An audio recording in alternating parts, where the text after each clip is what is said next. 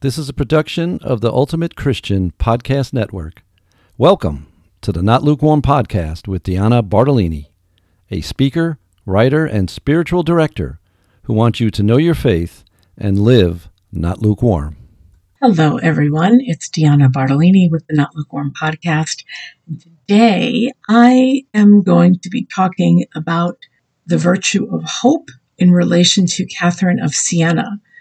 Why Catherine of Siena? Well, April 29th is her feast. This episode will come out actually on the 28th of April, but close enough that I simply cannot let April go by without talking about a saint whom I love and admire so much. To give you a brief overview of who Catherine of Siena is, and then we're going to get into a little bit of how we can have hope based on the things that she has taught us.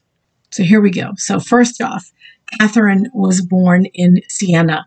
And we say she was born in Siena, Italy, but at the time when she was born, which was 1347, there really was no Italy as we know it today.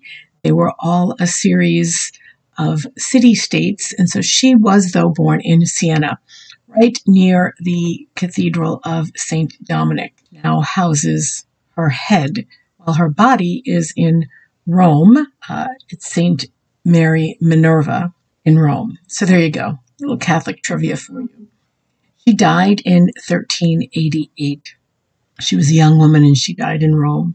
Before she began her public ministry, her parents wanted her to marry, and she was very much opposed to marriage. And so she cut off all her long, beautiful hair and remained cloistered in her home for about 3 years.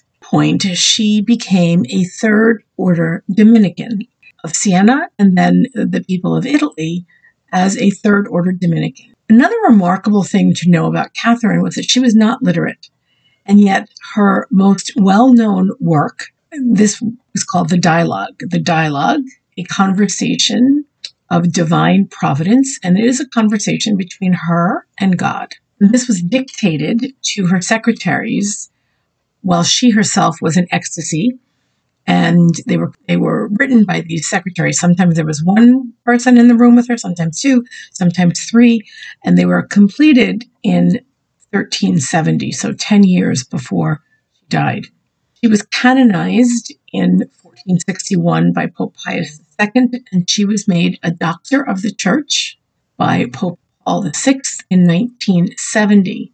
She was the first layperson, because remember, she was a third-order Dominican, not nun, which is probably most Dominican women, Dominican at that time, that's what you did. And so she was the first layperson to be declared a doctor of the Church. So there you go.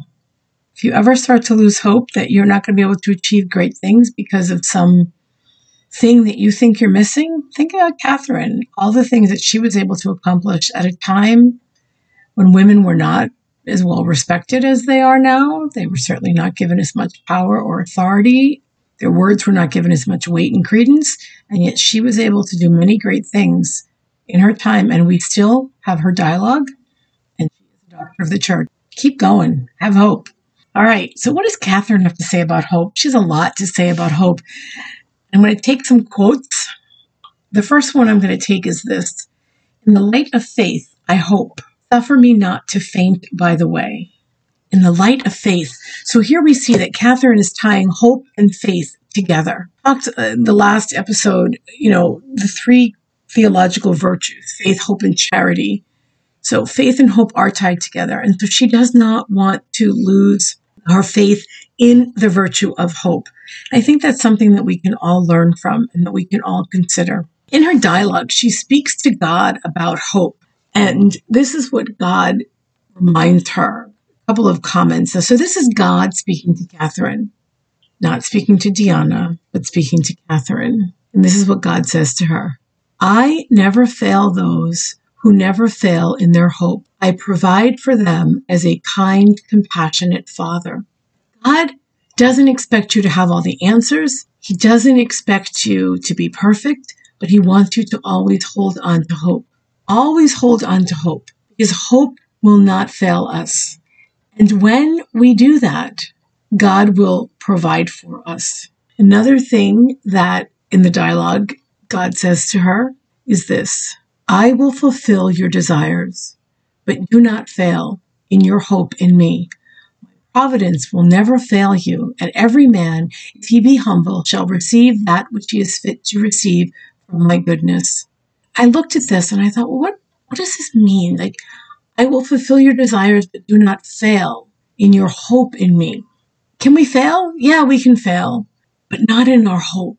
So the hope is really what is going to sustain us. It is going to sustain us in knowing who God is, in knowing that God wants our best. And how can we do this? So we said already, hope is tied to faith. In the dialogue, God also makes the point of reminding us that hope is tied to something else, which is so necessary in the spiritual life, and that is mercy. Mercy. Hope is tied to mercy. And this is what God says to Catherine and to us in the dialogue. I wish souls to hope in my mercy at the point of death. During their life, I use this sweet trick with them, making them hope greatly in my mercy. Making them hope greatly in my mercy. If you think about it, we know that God is a God of justice and a God of mercy. And I know that I tend to focus more on the fact that He is a God of mercy, because I know that I am in much need of His mercy and that His mercy is abundant. And so if we hope in His mercy, always, yes, always to hope in His mercy, but especially at the point of death, then when we encounter His justice, I don't think it will be as painful. I don't know that for sure, because I'm not dead and I've never died, but hope in His mercy. Because we think about that, when things are going wrong in our life, when we have these problems which seem insurmountable, these difficulties which come at us sometimes with just at a breakneck speed, and you're thinking, I cannot handle this. I cannot do this on my own. You don't have to, because you have God and you have faith and you can have hope in His mercy that all of whatever is coming at you is going to somehow, at some point, work out in God's providence, in His divine will, in the way it needs to work out, that He has known how it's going to work out from the beginning of time. And then Catherine, in this dialogue, she says to God, and she's saying again to us, put your hope decisively in God and not in this mortal life. Wow. Put your hope decisively in God and not in this mortal life. We are all mortal, and I know that you know that. And sometimes we want to act as if maybe we're somehow going to leave this world differently than other people.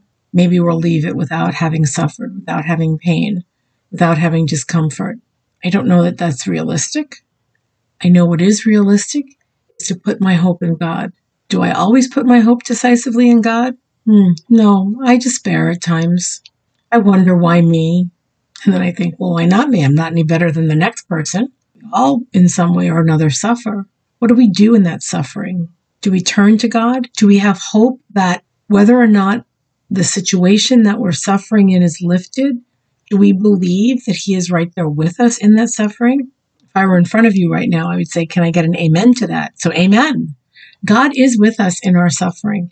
That is a huge hope and comfort, because then we know we're not alone. We are not alone. And Catherine knew how much we are not alone, and that God wants us to be close to Him. There's something else that God told Catherine that I think is, again, important in this world that we live in today. He's talking about the evil one, and He says that the devil is not able to resist your humble hope in my goodness. Do we hope in God's goodness? Absolutely. I have faith in His goodness. I have faith in His mercy. And my hope is that His goodness overcomes evil. And I know that it's true. The resurrection is proof that God can overcome evil, and He does. And He shows us time and time and time again. Do we see it? Not always.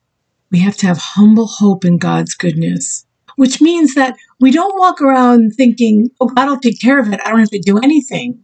We have to participate in this life. We have to help people have hope We have to show people that we have faith. We have to share that with others. We have to turn to God in His mercy when we fail or when we feel that we are weak and need His strength. Our actions show that we have hope. We have to put our hope in God so that we cannot overcome by evil and by the evil one. Because isn't that what we want? We don't want to be overcome by evil. We want to put our hope and trust in God, who is absolute mercy to us always. I'm going to end with a little bit lengthier quote from the dialogue. And this is God speaking to Catherine. But the soul, exercising herself in virtue, and in this case we're talking about the virtue of hope, begins to lose her fear, knowing that fear alone is not sufficient to give her eternal life, as I have already told thee when speaking. And so she proceeds with love to know herself and my goodness in her, and begins to take hope in my mercy, in which her heart feels joy. Sorrow for her grief, mingled with the joy of her hope in my mercy, causes her eye to weep, which tears issue from the very fountain of her heart. And then God goes on to say how tears are good, and they heal us, and they can make us very conscious of hope and joy and mercy. Tears can be good, and they can be very healing. So I think it's important to note that God Himself, in this dialogue with Catherine, is reminding her how much hope and mercy are tied together. And so when you find yourself failing in hope, wishing you had more, turn and remember God's mercy and ask for more hope. I think we forget that we can turn to God and ask Him for specifically what we need and desire. And God loves us.